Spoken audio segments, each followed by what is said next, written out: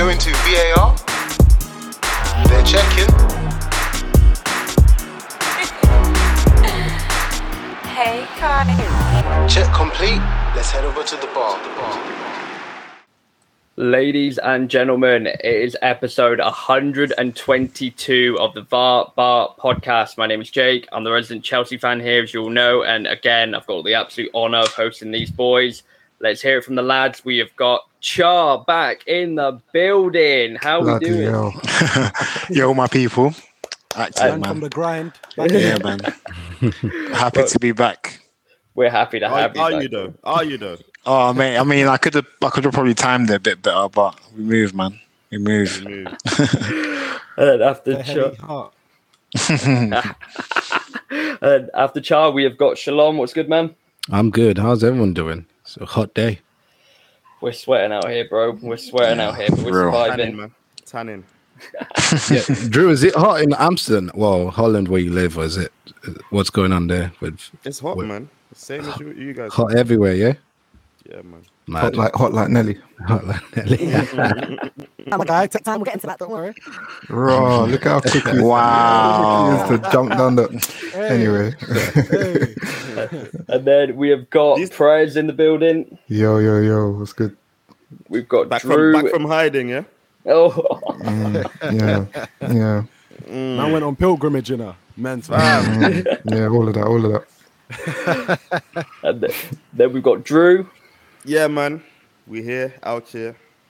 And finally, last but not least, we've got Toast. What's good, bro? Come on. Talk to my nice. Let's go. Let's go. All right, boys. The introduction is done. We have to jump straight into it. It was a great game week 2 and the second to last game. We're recording straight after it happened. Battle of the Bridge Part 2. Chelsea welcoming Spurs. Spurs come into the game. We're hearing a lot about them possibly being title challengers again, closing that gap. Chelsea, a wounded animal, having an awful pre-season. And boy, oh boy, what a treat of a game that was. 2-2, it had goals, it had clashes. I'm pretty sure Conte and Tuchel were ready to scrap from minute 1. Megs, I'm going to come to you first, just from a neutral perspective from this game before I rant about Anthony Taylor. What did you think of it? To be honest with you, I didn't see the game from start to finish, but we do our predictions, right? I called it 2-2. I knew that game was going to end up that way. But yeah, because I didn't see it, I'll be the worst person to speak about it. But it looked a good game, especially the fight between Tuchel and Conte. We need to speak about that.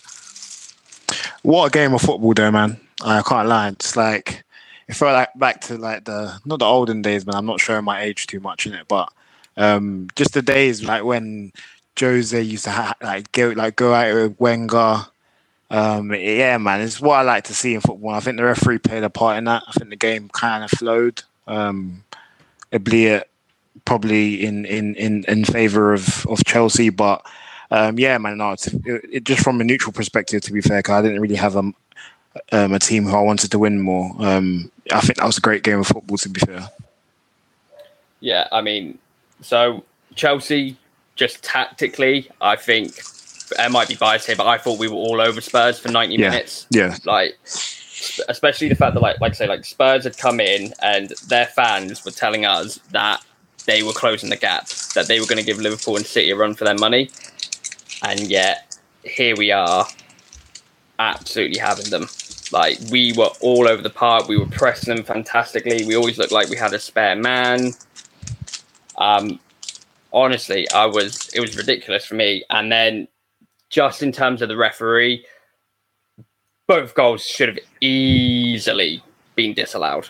I genuinely believe that. I think Bentancur had gone through Kai for the first one. That second one, how Romero did not get sent off. That was a Mazzoline, to be honest, and even the like you mentioned the Havertz thing as well. That was a foul. The side man. What they called again? The assistant referee was right on it. not even VAR, VAR, the assistant referee with his flag, it was right, it was looking at it, Linesman. and he'd even flag for it. So that was a bit spooky. Linesman, that's the word. Fucking hell. But yeah, man, I think Chelsea. I think it was, first of all, it was a good game in terms of like from a Chelsea's perspective, because Tottenham were not participating whatsoever. They were their star boys got cancelled out by Chelsea's defense. It was almost a perfect game from Chelsea, to be honest. Some might say Conte ball though.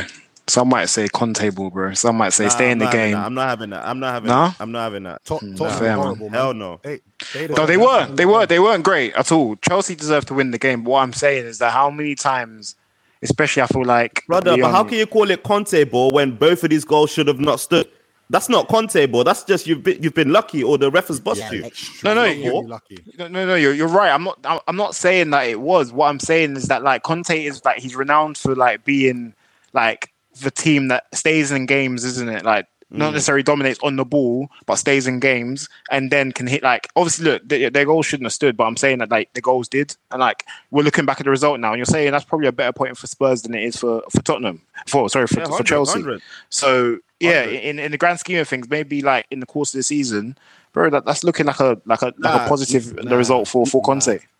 Now that you say that, Char, because when it was like the 89th minute and it was 2-1 for Chelsea, I was thinking it's only 2-1.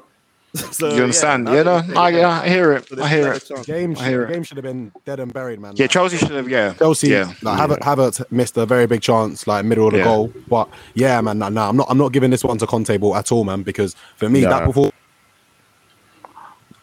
them to Go get Emirates, Old Trafford, Etihad, Anfield. like They're not going to get anything from those games if they play like the way they played. They were But very lucky on both. Toast. If they go to OT, boy. Toast. You got to remember, He like, put that for Tottenham. decoration, boy. Tottenham don't win at Chelsea, by the way. Like that is like a historical. Yeah. Like when's the last time that Tottenham won at Chelsea? Facts. Yeah. So like, But- bro, the fact that they got, bro, for them, I'm telling you now, they're probably celebrating like it's a dub. Can't lie. No, they were, but yeah, I don't know, man. I get what you mean though, in terms of like Totally, the way of football. It's not quite that. Yeah, I get it. I think as Like, well. I think, yeah. Sorry, Jake. I was just going to say as well. I think, well, myself included, and quite a few other people were kind of whispering that, you know what, this might actually be Tottenham's first chance to really get a result at Chelsea. But it just looked like same old Tottenham, man. It didn't really move me into. Are they going to be a challenger, or are they definitely going to make the top four this year? I didn't see nothing from them today, man. So, yeah, man. I mean, we'll see. Yeah, I think the main thing for me, I don't know whether you agree about this, Prez, but you think of the Spurs team right now and you think of Son and Kane, right? The most prolific partnership in Premier League history. They were quiet as a mouse all game. Reece James's job on Son, I've never seen from Reece James a better performance defensively. Like he shut him down. He was offering nothing. And Harry Kane was quiet as a mouse. He got a couple of fouls first half. That was it. He did nothing until he touched in the last goal. Yeah, and even then, I think Reece James kind of helped that one in. If we're honest, if the shot wasn't on target from Kane, or the header wasn't on target from Kane, it would have been down as an own goal. But they've given it to Kane because it was majority on target. But yeah, man, I think especially with the key players, Chelsea set up really well to deal with them. I mean, if you think about the effectiveness of Kulusevski in the game against Southampton last week and what he did down that right-hand side in comparison to, him having to deal with Koulibaly and Cucurella this week, he didn't really have anything for them. And for the majority of the game, Koulibaly and Cucurella handled him really well. And then, speaking on Kane and Son, you know what, right? Not taking anything away from Reece James because he did a fantastic job handling Son. However, if you think about, like, I don't know who caught the game last week against Southampton, they weren't really their main weapons in that game either. So as I mentioned sort of last week, there's been a lot of emphasis, and it is part of Conte's style of play. There's a lot of emphasis on what the wing backs can offer and how they can influence the game and create opportunities. And I felt like there was more emphasis again, or attempted emphasis again in the wide areas, but I think Chelsea just dealt with it fantastically on both flanks. And really and truly, Kane and Son just didn't offer much. And I think it's a similar story again today. I don't know if that's part of Conte's thinking as to maybe try and take some emphasis away from the two key guys and sort of create more opportunities from other areas of the pitch. But at the end of the day, these are your two golden geese, and you need to have them firing like from the first game to the last game of the season if you want a chance of finishing anywhere respectably. So yeah, it'll be interesting to see what happens over the course of the season. Sorry, I think. Sorry, no, I was just going to say. I think Loftus-Cheek done a great job on Sessegnon. He did, yeah. Because if you watched the game last week, I didn't actually watch the game, but I caught the highlights. Sessegnon and Emerson Royale, they were like the differences in that game, and I feel like the way Tuchel had the team playing, it meant that like there was overloads in those situations. And I think that sort of like basically meant that Sessegnon and Emerson Royale were thinking about probably the weaker side of their game, which is going backwards as opposed to going forwards. In it. So, tactically, I think Tuchel he smashed it, to be fair. But I think in the end, they're going to rue the fact that they just didn't finish their chances when they got them. Facts. Yeah, I can't disagree. Like as much as I will blame the ref for giving them 2 goals. I can't disagree that like the Havertz chance, it's not that you can do more about it, but you need him to hit the target at least from there. That's just, it is what it is. The Sterling miss where you had like a couple of touches in the box and then put it over the top corner. Like again, you want him to hit the target in that situation. Yeah, it is disappointing. Low-key the Mount one. It was outside the box, but... Yeah, I agree with that. Like the space opened up nicely, but just from a Chelsea fan perspective, like I say, like we came into this season, obviously the 4-0 defeat against Arsenal. Like our preseason just looked so fractured. We play Everton last week in an absolute bore draw. Well, not bore draw, but it was a boring game. Barely created anything. Had to win because of a penalty, and then just the fact that we managed to up our performance in 1 week like that. I was impressed, man, because I even said it in the chat. Like I thought Chelsea were done out, man, and yeah, I was impressed by the way you guys handled Spurs. Obviously, echoing what Tosin said, I backed Spurs to win as well because I thought Spurs were a different Spurs, but clearly not. They just kind of look the same, or it's the allure of Stamford Bridge that they can't hack. But I wanted to ask, obviously you guys, but obviously Jake first as well. In regards to Koulibaly. Oh, mate. Great performance. Fam, last week the Arsenal Donnies were saying Saliba and Van Dijk in it, but I think Koulibaly is the closest rubbing shoulders with Van Dijk, man. And I'm saying this because Koulibaly has already got a rap sheet, not like a Saliba in it, but Koulibaly has already got a reputation in the game in it. And the way Koulibaly was playing, spraying passes with his left foot, right foot, I'm like, huh?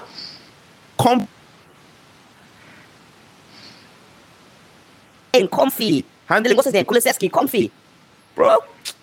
Yeah, man, that's a good assured performance. What do you say, Rudiger replacement?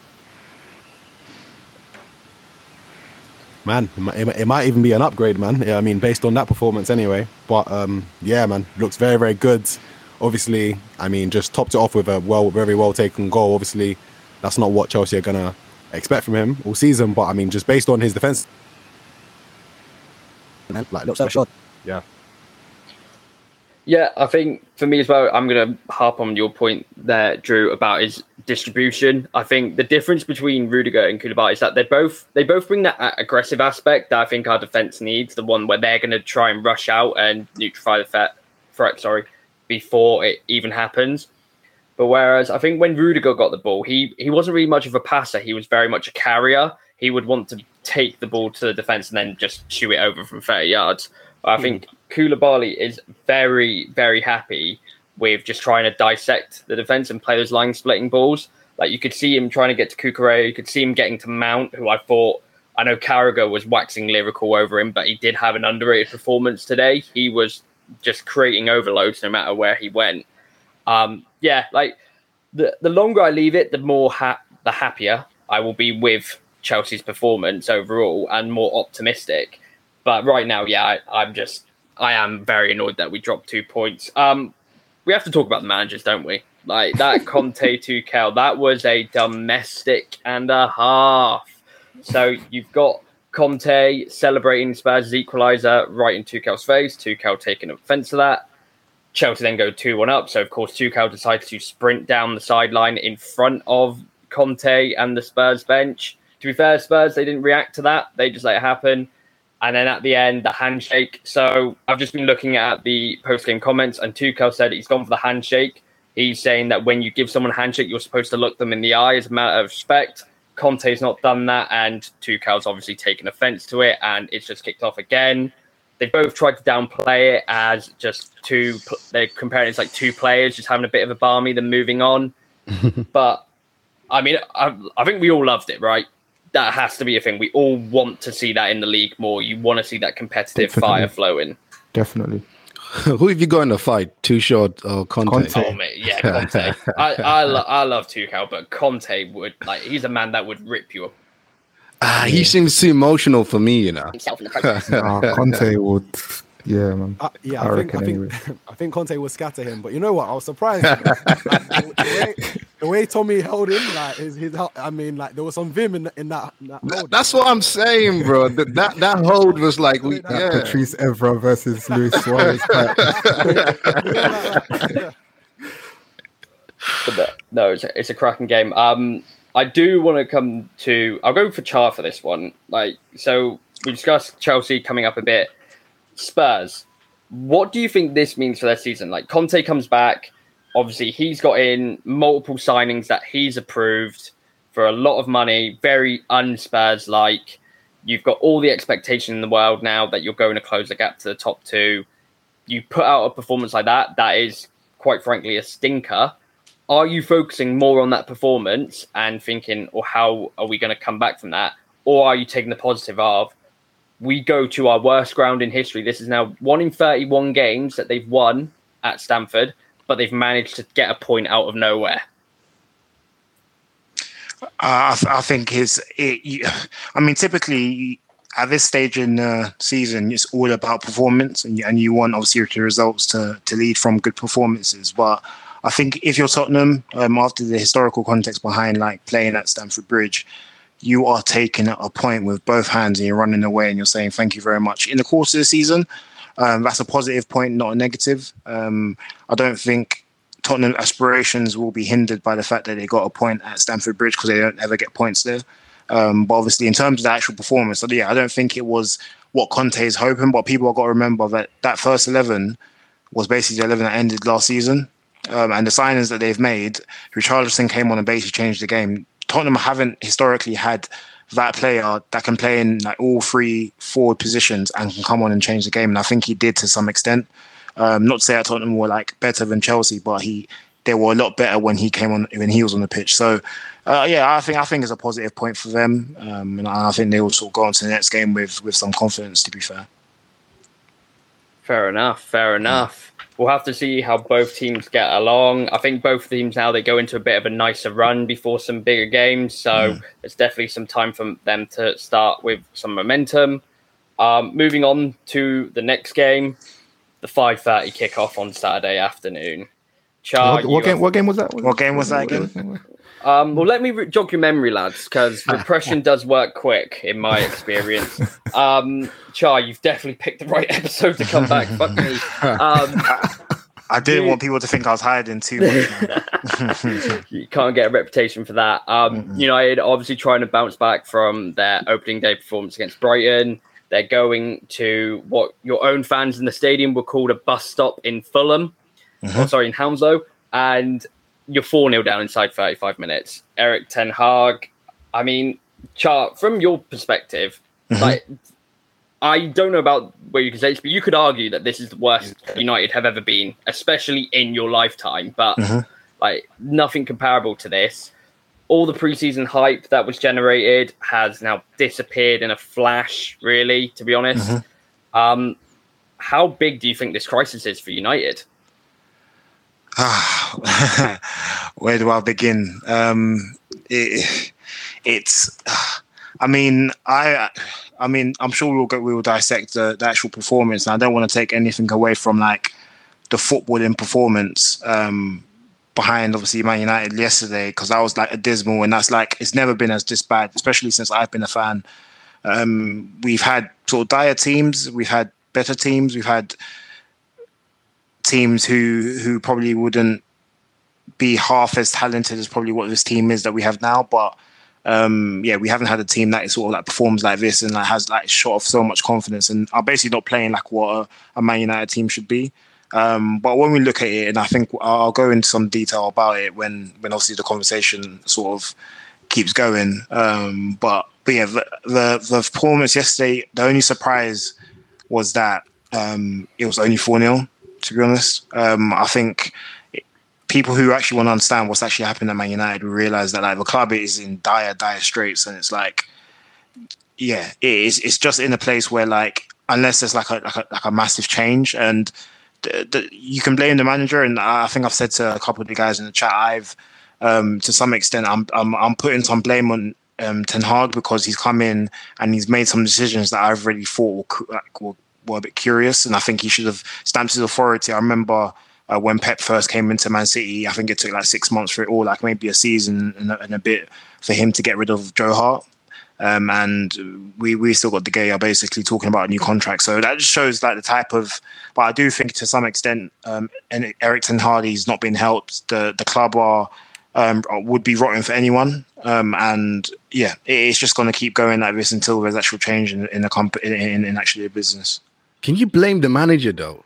No. I'm not blaming. Well, that's my point. I can't blame the manager. What I can say is that with the cards that he's been dealt, he hasn't dealt the best ones at the right times, if that makes sense. He I feel like the two big decisions for me were Harry Maguire should not have been the captain after his performances. He represents, I think, what's so toxic about the club and the fans' relationship at the moment. And the second decision was, if you want to build from the back if you want to play football, David De Gea isn't the keeper that's going to do that for you. That's the reason why he's been dropped for Spain, because he can't play that. Not just look, a keeper's main number one job is to save shots, and he has done that last season. Hence the reason why I thought he should have been sort of up there with the PFA 11, because I thought he had an outstanding season by his own merits. However, if you're talking about like actually like how the modern day football has actually like progressed, he isn't the type of keeper that can start build up. He can't read the room like well enough. He look at the pass yesterday for Eriksen. Like any other keeper, Alisson, Ederson, all of these players, they're finding their wingers, their wing backs. Sorry, they're progressing the ball, and he's just not ready to do so. So I could go down so many different routes. Why is Maguire passing the ball to him at the kick? No, bro. Yeah, that's the first question. I think it was Martinez or Maguire. Maguire. Maguire. No, sorry, it was Martinez. I think he passed. I think it was Martinez. I'm not sure. It was Martinez. Because why is even the second pass like when you're passing up, like, where's the sense in that? Bro, have we seen? That's what I'm saying. These decisions have like even the tactical ones now. Like, why are we playing at 5'7" centre back away at Brentford when like they have probably one of the most physical strikers in the league? They're probably one of the only teams in the league that play with two up top. So like, it's just like, come on. It's just, but yeah, he hasn't helped himself, but it's not all his fault basically. Why are you playing as 5'7" centre back at all in the Premier League? That's a conversation again. That's the first question. My thing is, he wasn't the worst of the two centre backs. No, he wasn't. Of course not. So let's not stick it on him. Stick it on Drew. Come on, Drew. Do you think it was a coincidence that we got two more physical players, even though one of them was honestly awful in McTominay, but we brought two physical players, and the second half was 0-0.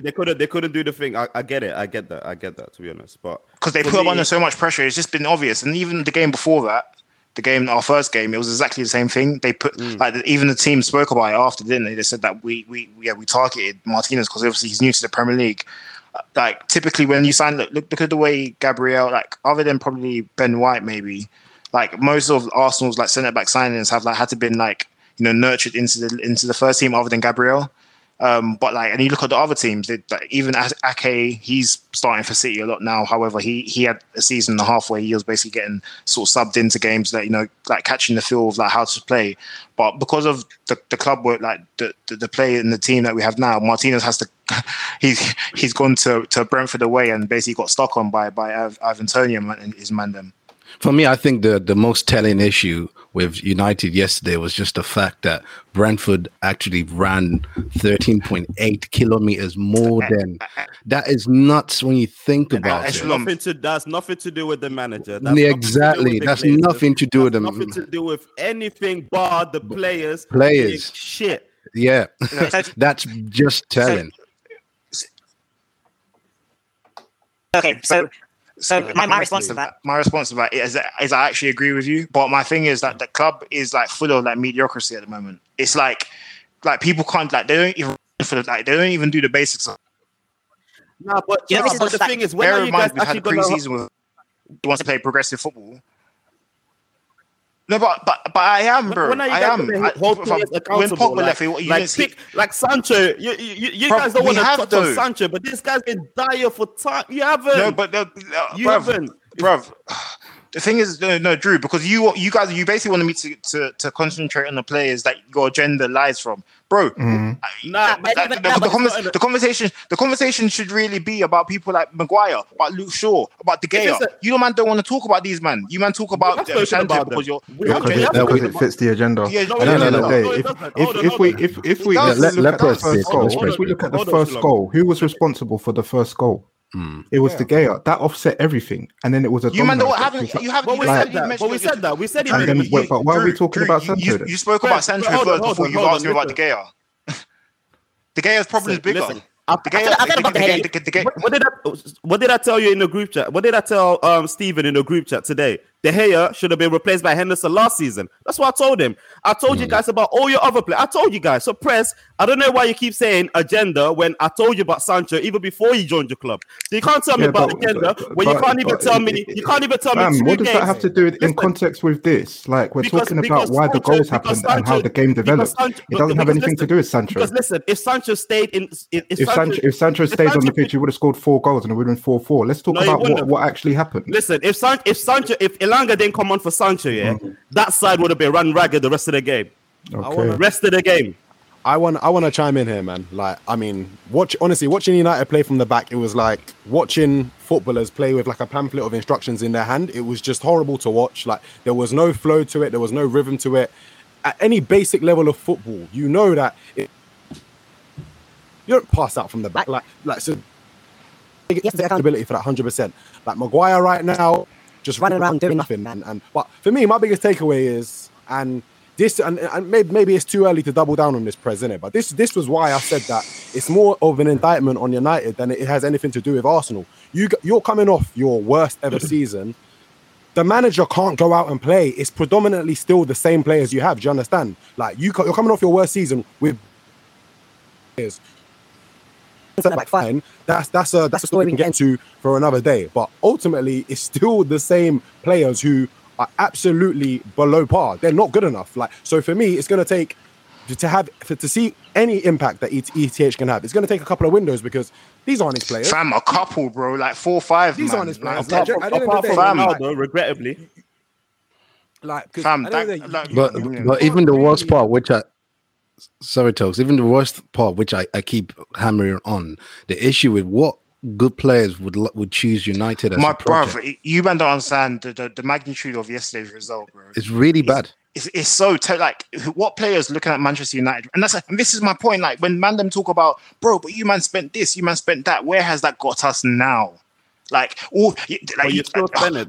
No. But Drew. Because let me. Like, do you know what it is? I was actually going to go into this like a bit later in it, but like whilst I'm here, I'm just going to just spray it. this whole notion that Manchester United spend money so we should be good is so flawed. It's actually a bit annoying now to explain. God. Like, can people not comprehend the same people making these football decisions to spend 80 mil on Pogba, then sell him back for free, or Maguire 80 mil, or De Gea being the highest paid goalkeeper in history plus the world? All of these football decisions are being made by people who are not in footballing choices. Like, the people have been talking about this even during the time when Alex Ferguson was winning, bro. Like, you man not remember the yellow and green flags? Do you not remember those times when people were protesting against the Glazers, bruv? Like, let me just explain, yeah. The way the Glazers bought Manchester United, yeah. At the moment, when Chelsea was being sold, I think one of their consortiums tried to. Do you guys know the term a leverage buyout? Basically, when you use basically bonds and loans to buy a club, or buy a franchise or a company. Like, that's how they bought Manchester United. So that's originally reason why people were against the Glazers in the club. And the only reason why it worked is because they took over when Sir Alex Ferguson and David Gill were at their pomp. Manchester United were cash rich. We had like 350 mil in the bank. So whatever we were spending when we bought, we were spending during the Sir Alex Ferguson time, but we spent what the club was making. Now we're not winning the FA Cup. We're not winning the league. We're not winning anything. The club is cash. We're not cash rich. We got like 50 mil in the bank, bro. And that's because of these decisions that these Glazers have made. Have just breeded mediocrity, and that has meant that, like, we're just lax, bro. And this is the reason why we've signed a new manager. What you think he didn't come and have conversations about? I need X, Y, and Z now, bruv. We have signed 3 players, one being a free transfer, the other being a basically a protege, like someone that's gonna be good, and what, and another. Like, come on, man, it's not enough. Do you want us, Liverpool and Arsenal fans? Do you want? No. Because I'll state in facts. Because we've told you from time this was going to come. I understand that you're stating facts, but you still brought in on paper world class players. You still managed to compete with like the likes of Madrid and the top teams in terms of that's why I agreed with Mace. That's why I agreed with Mace when I said that the biggest alarming thing for us right now is with everything that you can see in our team. Rashford was meant to be the new star boy. Sancho was meant to be the new star boy. Ronaldo is one of the greatest players to ever step foot like in the world. Yeah, and even he is walking off a pitch at 4-0 down. Like understand how deep. Like, these men don't even run for the club anymore, bro. Like, they don't even Ronaldo, run. To be honest. No, I don't blame Ronaldo. Ronaldo is at least of our worries, bro. At the moment, these men can't even run for the club. McTominay, bro, why are you in the team if you can't run? Okay, let me ask a question to both Prez and Char. Both of you, do you believe ETH is the guy to take you out of the slump? I think that's the first question. I can let Prez answer. I can answer it quite easily. I think he is a pedigreed manager. Do I think he has been given the right tools to succeed now? No, not yet. Just, do you think he's the man? That's the question. Yeah, stand alone, yeah. But I'm gonna judge him after like 3 or 4 windows, isn't it? Personally, Prez, what do you think? If he gets the time? I think he's a talented coach, and I think he's the most talented coach we've probably had in a long time.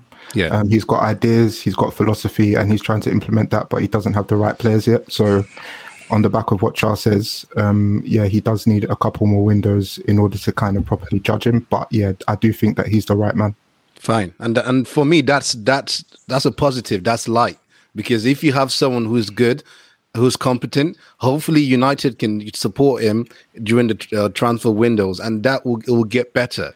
But like I told you, man, time ago, it will get worse for you guys before it gets better. Yeah, fam. Well, we're trying to sign Rabiot, bro. Like, but we lost 4-0. Man, them are talking to me about we're gonna start next round of talks for Rabiot's mother. Like, bro. Like, think about it. Like, how like we've just lost 4-0 to Brentford, and you man are saying your next big signing for us because you can't get a player basically that is being forced out of club like by his heels.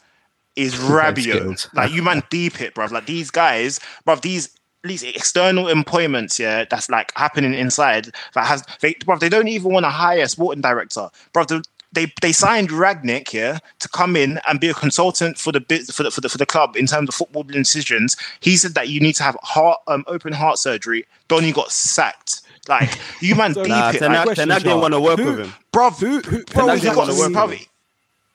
Who at United is actually the chief like decision maker? My brother, Richard Arnold and John Murtaugh, basically. It's John Murtaugh and Richard Arnold. Richard Arnold's the CEO. Like decisions that I've seen, and like for me personally, I don't feel as if Eriksen was like a necessary signing. It's a good signing, don't get me wrong. Obviously, probably the signing of you guys, but I feel as if there's so many areas, like the whole back seven needs addressing from last, and we knew this from last season. So how has Pogba been let?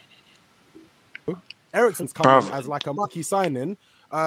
Is Malacia ready to kind of come in and replace Luke Shaw straight away? Probably not. Yes, man. Toast. You're literally explaining what I've literally been saying. These people making these decisions at these moments in time are the ones running the club, and that's the problem. That's the issue, bro. Like, think about it. Like, no one can tell me Martinez should have been signed as a centre back that's going to unload Varane and thing. Not yet. I can understand if like 2-3 seasons later, when he's implemented his way of playing football, I'm not going to lie. He could sign him. I'm not going to lie. Come on, man. With the 3 signings that have come through the door, I can't even say those are club signings, bro. No. Those are Ten Hag signings. I'm not saying the club signings. What I'm saying is that like the timing of them, like Martinez is a sort of player that you sort of implement in your club once you've like built the way of playing football.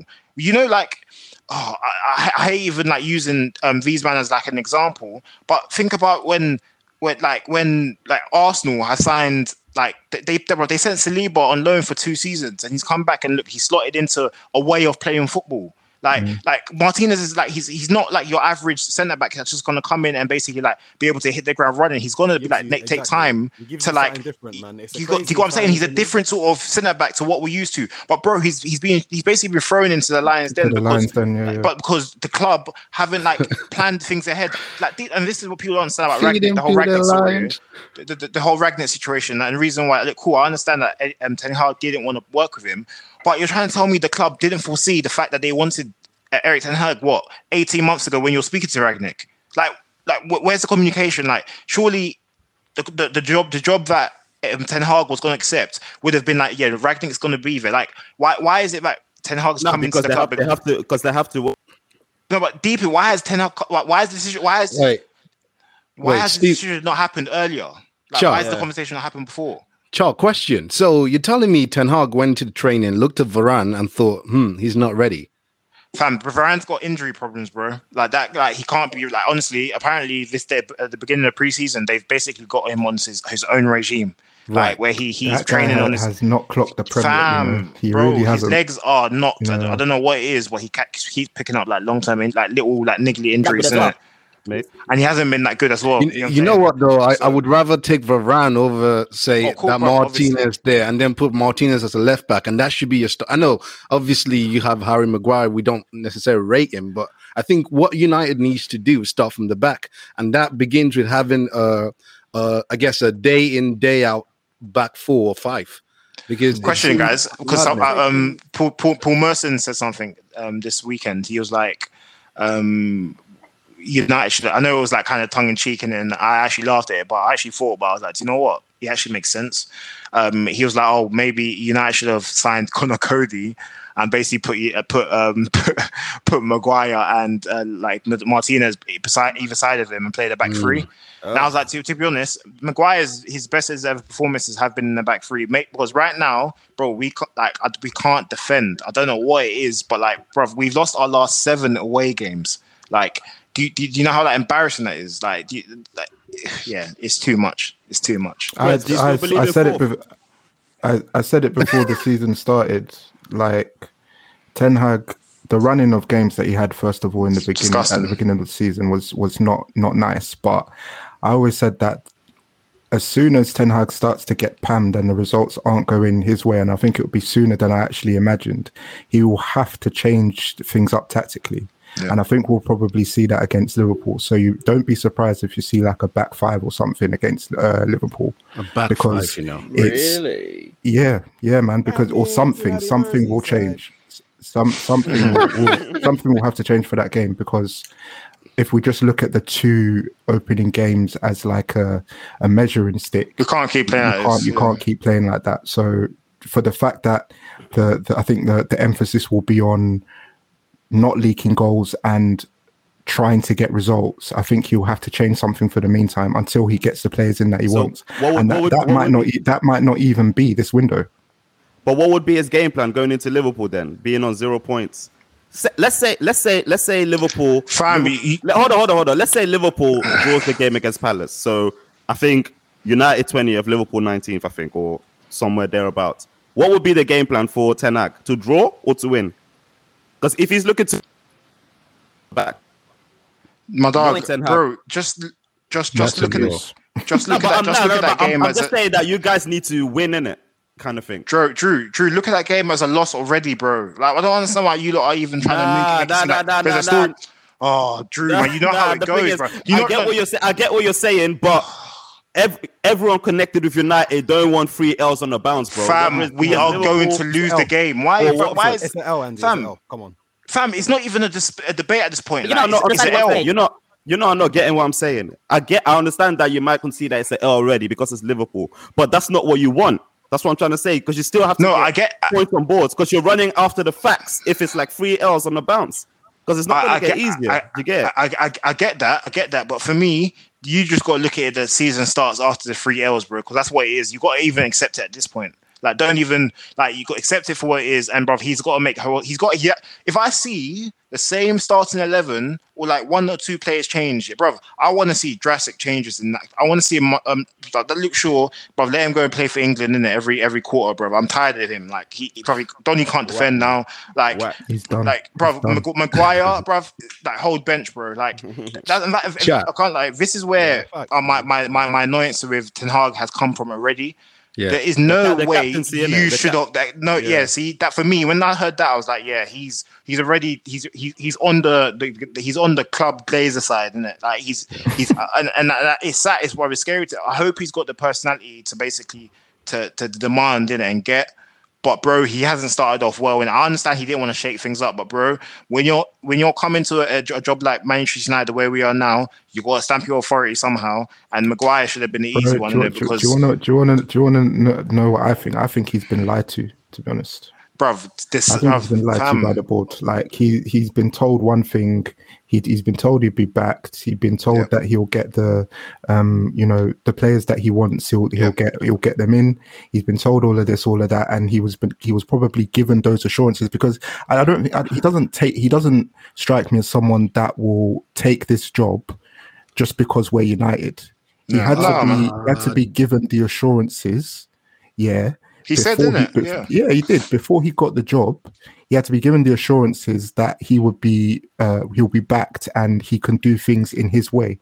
And already you're beginning to see so early on that, the control really isn't sitting with him. Because you man deep it.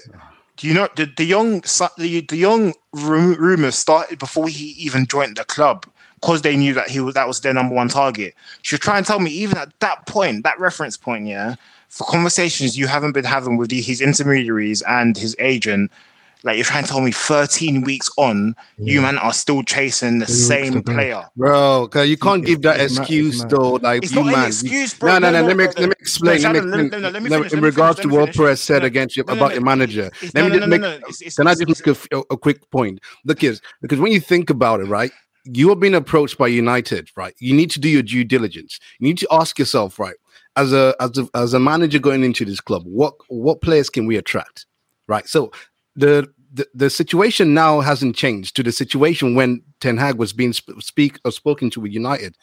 So he's a fool for accepting it, because anyone with common sense would have known that no good player at this current time is going to United. So he's a bigger fool. Who's the bigger fool? Like Ten Hag. You can't say he's been lied to. He went into United thinking, okay, if I go into United and change United, my stock will rise. Of course, he took a risk. We all know that. I think I would say he took a risk. I think that's just a sporting risk, isn't it? Like, yeah, he took a risk. He took a risk, man.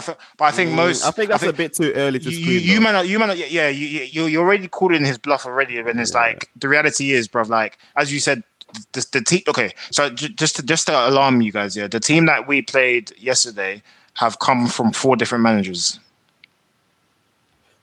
Like there's still Jose signings in there. There's still Ole signings in there. There's even still like, bro, that's how that deep it. Like the club. That's not his team in it. So I'm not gonna preempt.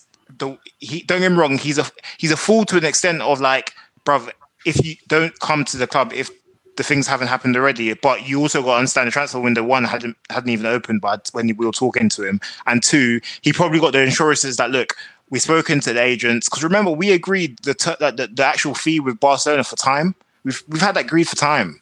So like the issue is that they probably thought it would be a very smooth operation in terms of like actually getting De Jong through.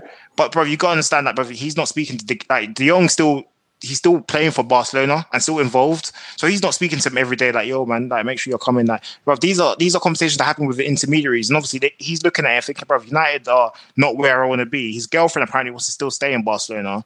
So like, there's so many different variables that you got to understand in it. But like, the reality is it just shows that like, we are not what we used to be. The club is so rotten that the people who are even sitting at these tables having these conversations, they can't even do these. But David Gill, this would have been patterned ages ago. Done. Like, but it's now it's just rubbish, bro. We've got bankers making football decisions, bro, and it's just dead. It's just dead. Fair enough, Charles. Fair enough. I hope you and Prez you don't have to go to therapy this week because we've been there for you. I started there already, bro. Yeah.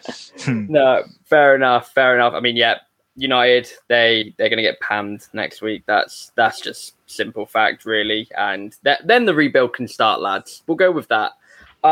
We'll move next to North London, the carpet.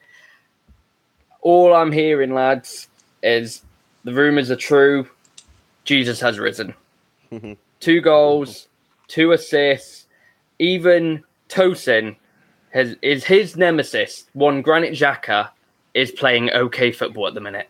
He is not a detriment to those Gunners.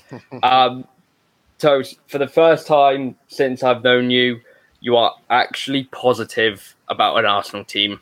You are not ripping them for beating the minnows. You're seeing the light, as it were. What is it about this start to the season and these 2 performances that you've seen so far that are actually giving you a bit of gas? Man, you know what?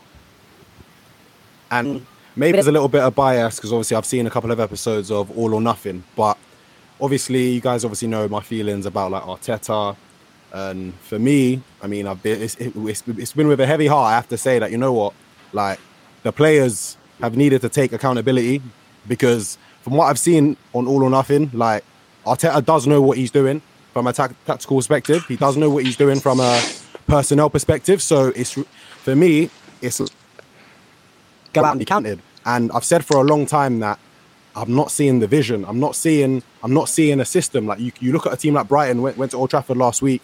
They're playing Graham Potter's way. That like the DNA is all over that.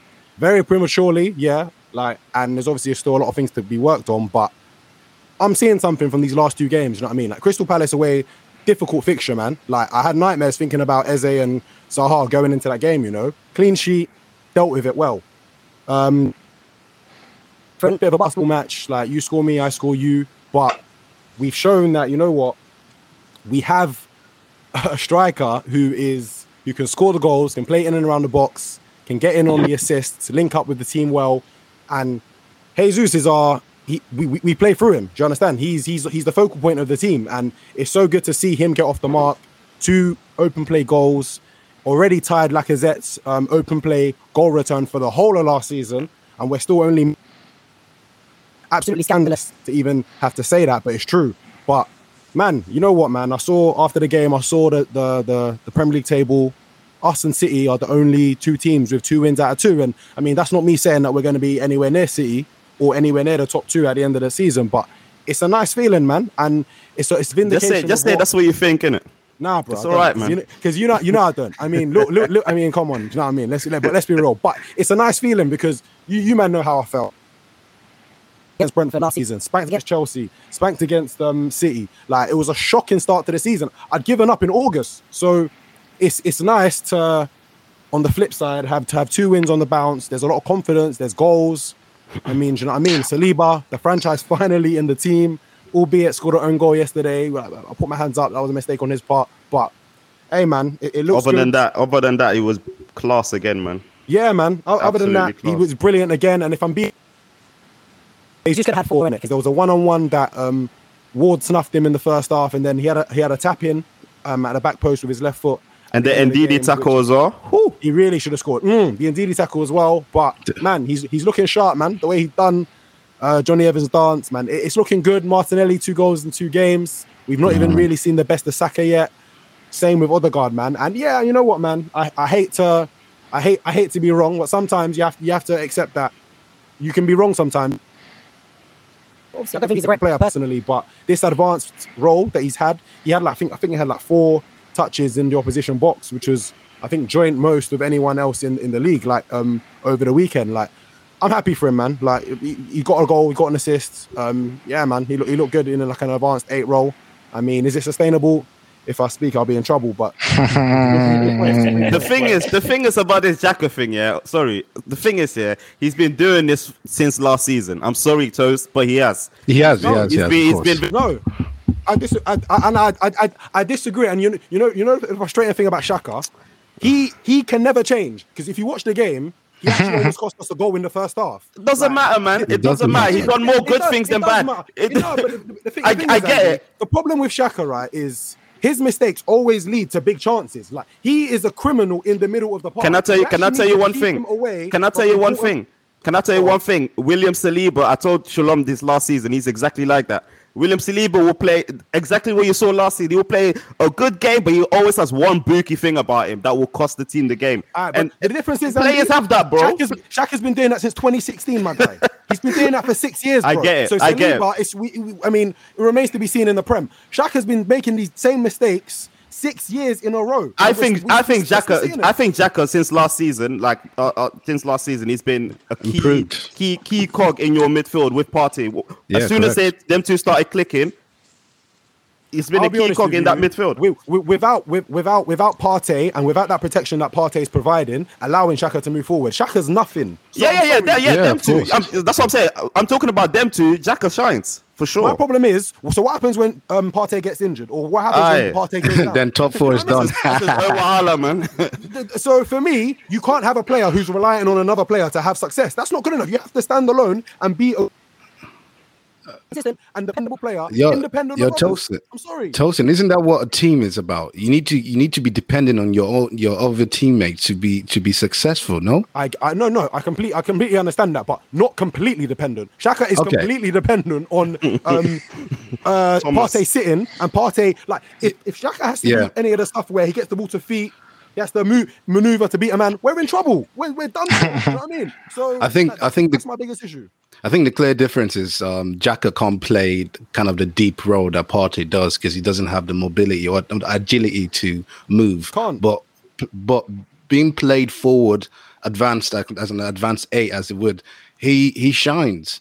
And I think we're getting to see a new style of Xhaka, I guess, that late run, which is very interesting, because I didn't know Xhaka had that in his repertoire. It's crazy that it's taken 6 years, though, isn't it? The thing is, Arsene Wenger's always been correct. It's just I feel like Wenger's similar to like a Corbyn. When he says things, people laugh, and then later on, it turns out he was just spot on. Remember when we bought him? I think it can't take 6 years though. Yeah, no. Because at serious clubs, he would have been dashed after year 2 or 3. No. But now come on, man. We're even giving him new contracts. So for me, you can't say he's reinvented himself in year. Come on, bro. No. In that sense, I hear you, Toast. No. With context around it. But he's here, and he's doing the damn thing. I'm not gonna lie, man. It's been a season and a bit. Let's not. But Xhaka was called to be a box to box. But the thing is, he never really played that role. He was playing more of like a defensive, like a 6. Which that's not that clearly, as Tosin has noted, that's not his role. Xhaka doesn't shine there. You see, so it is what it is. So Teta found the magic. I think it's one bro. game, innit, man. We were in Marbella last year. This year, actually, I told Toast, believe in Arteta. Obviously, he didn't see the vision. I told him, man. It's mad that he said So Toast, now you believe that tactically he's up to par and he's the man to take you man forward tactically. Hey man. If I can get my Press that's a propaganda, yeah. If I speak, bro, let me not even say it because people will come and shoot me. So, hear me out, innit? If I could get like a Klopp light or a Pep light, like I mean, I don't know who that is. I don't know the name who that is, but I'm taking them all day over Arteta, innit? But with the context of maybe a bit of propaganda on the All or Nothing documentary, I'm gonna try give him the benefit of the doubt because for me, I was feeling inspired. I was taking in the vision. I was seeing the vision. I was taking in the message just from those couple of episodes. So I'm like, the players need to. Do you know what I mean? That's what I'm saying. I definitely, in comparison to how I thought this documentary was going to go in my head, they've definitely spun it positively. We'll probably get into it when like all the episodes drop. We'll probably properly dissect it. But yeah, man, it's definitely, putting Teta in a good light, man. Well, you don't think he should be placed in a good light, no? I didn't say that, but I mean, based on like how the season went and the numerous lows you man had. Yeah, like he's definitely done a good job of like galvanizing the team and still keeping them motivated. I think they've tried to spin that. For me, I think the telling of how good Arteta is similar to what you guys United are going through. You're about to lose 3 games in on the bounce, and we did the same last season, but he still managed to get us to 5th. I mean, if Erik ten Hag can do that, then I'll give him his props. I don't think he can. Because of the way, go ahead. No. What am I saying? You're saying he still managed to get us 5th. What's 5th? What's 5th, bro? He still managed to get you 5th. We didn't get the target. That's why I didn't understand the whole. You need to be like us because you finished. Did it again. But at the same time, 2 weeks in a row. Star and Press, they've been alluded to trying to be like Arsenal, so I just left it. No. What the thing is? Alluded to it, so I left it, bro. Well, firstly, you will never hear me want to be like Arsenal ever. When did we allude to that? In the chat, I think it was in the chat. I think so. No. What I was saying is that, like, on one hand, it's very like, especially the Arsenal fans who have gone through it themselves. It's very handy that they almost forget the fact that they started like this, and the person that they were hounding for wanting to leave the job, they're all now saying, "Oh, he's got the vision." So let it breathe in it. Like if you're actually going it by like the facts, let it breathe like you did your own manager in it sort of thing. But let's see in it. So I mean, we should really get a counter going for how many times during this season Shalom says, "Oh, United need to be more like Arsenal." The thing is, I would stand my ground because whenever I say something, it happens to be right. Yes, you can use the whole 5th situation, and to me, I think Arsenal, obviously, when we lost Partey, that was 4th position done. But I can tell you right now. What Arteta did last season was something something special, positive. Shall I tell you why the documentary is one. The documentary has made every Arsenal fan who was not a non-believer basically look at Arteta in a different light. Because when you actually deep it, if you actually think about, I don't know where you guys have got to in terms of like watching it, but they don't really touch on the difficult days that Arsenal got to Arsenal where they are now.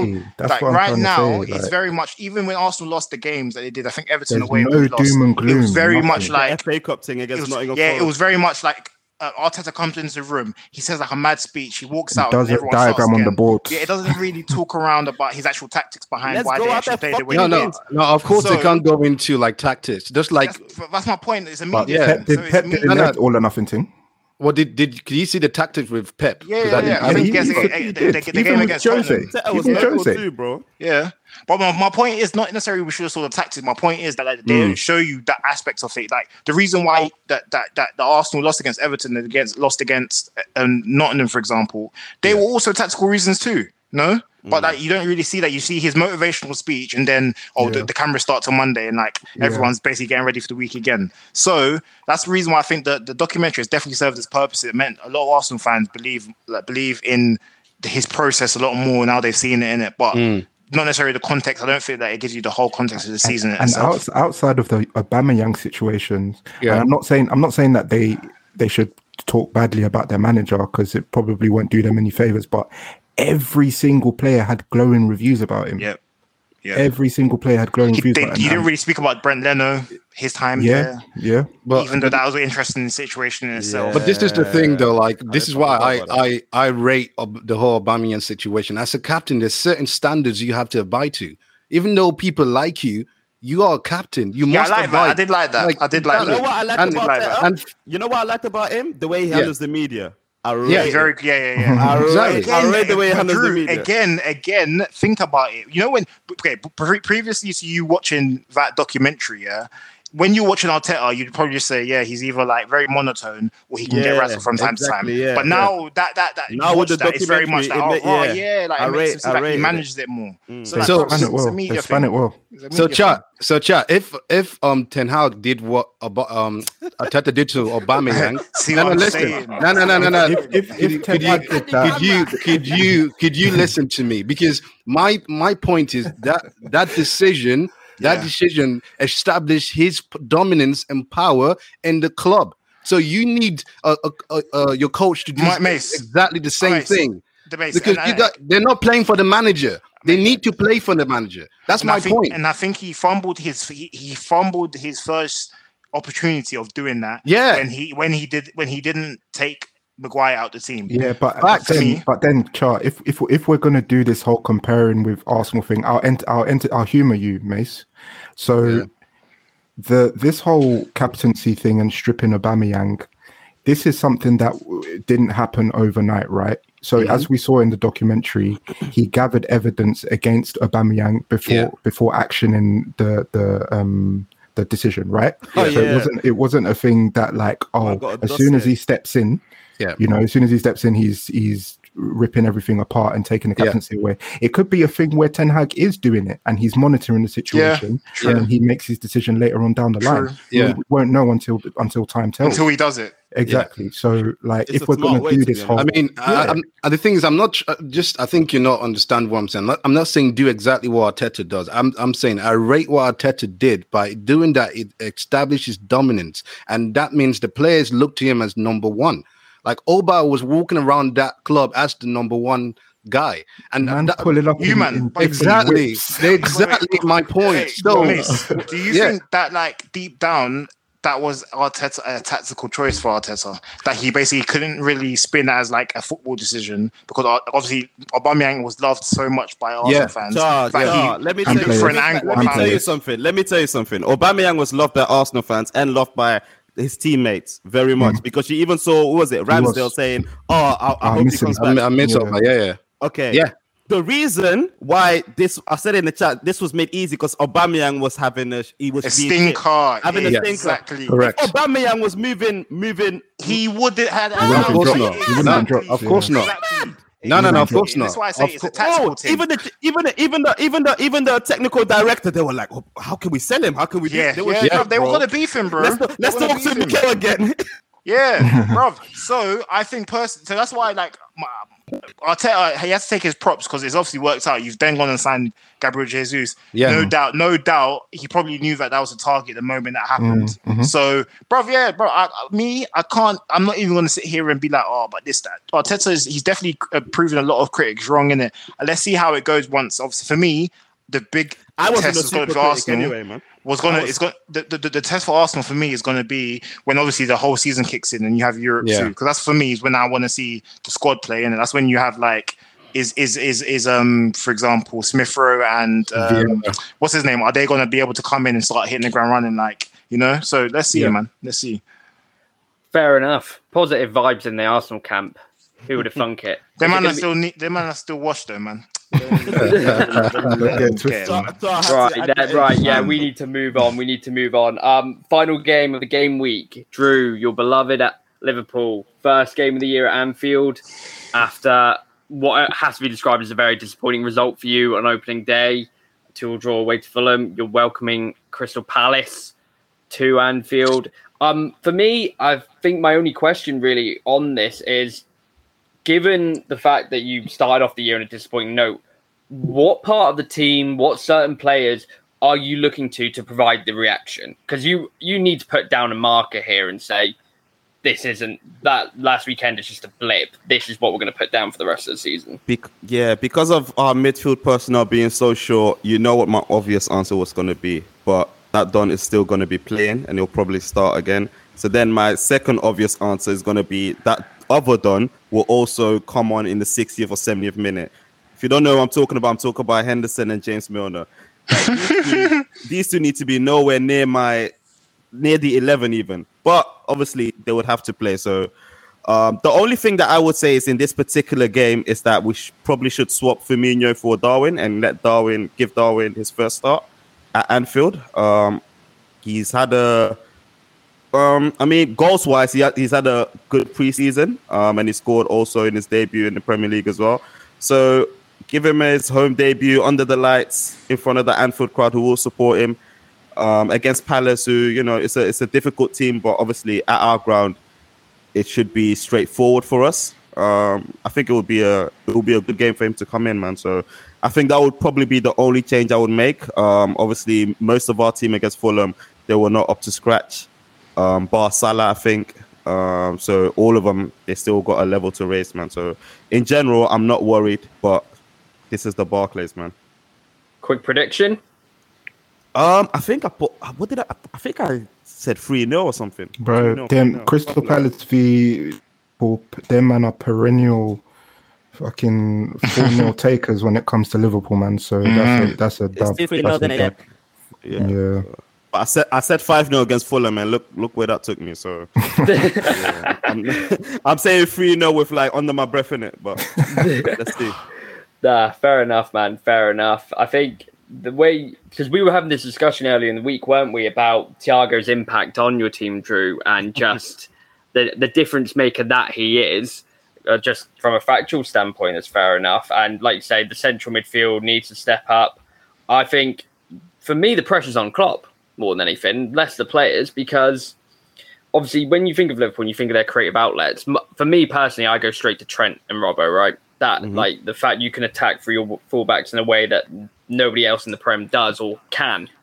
So, do you see the same as me, Drew, or anyone else in particular wants to chime in? Like that, from Klopp's really got to figure this out. Like it's on him to get a solution, whether it's shoring up the midfield and pushing the other boys on further. I think Klopp needs to have balls and actually drop Henderson.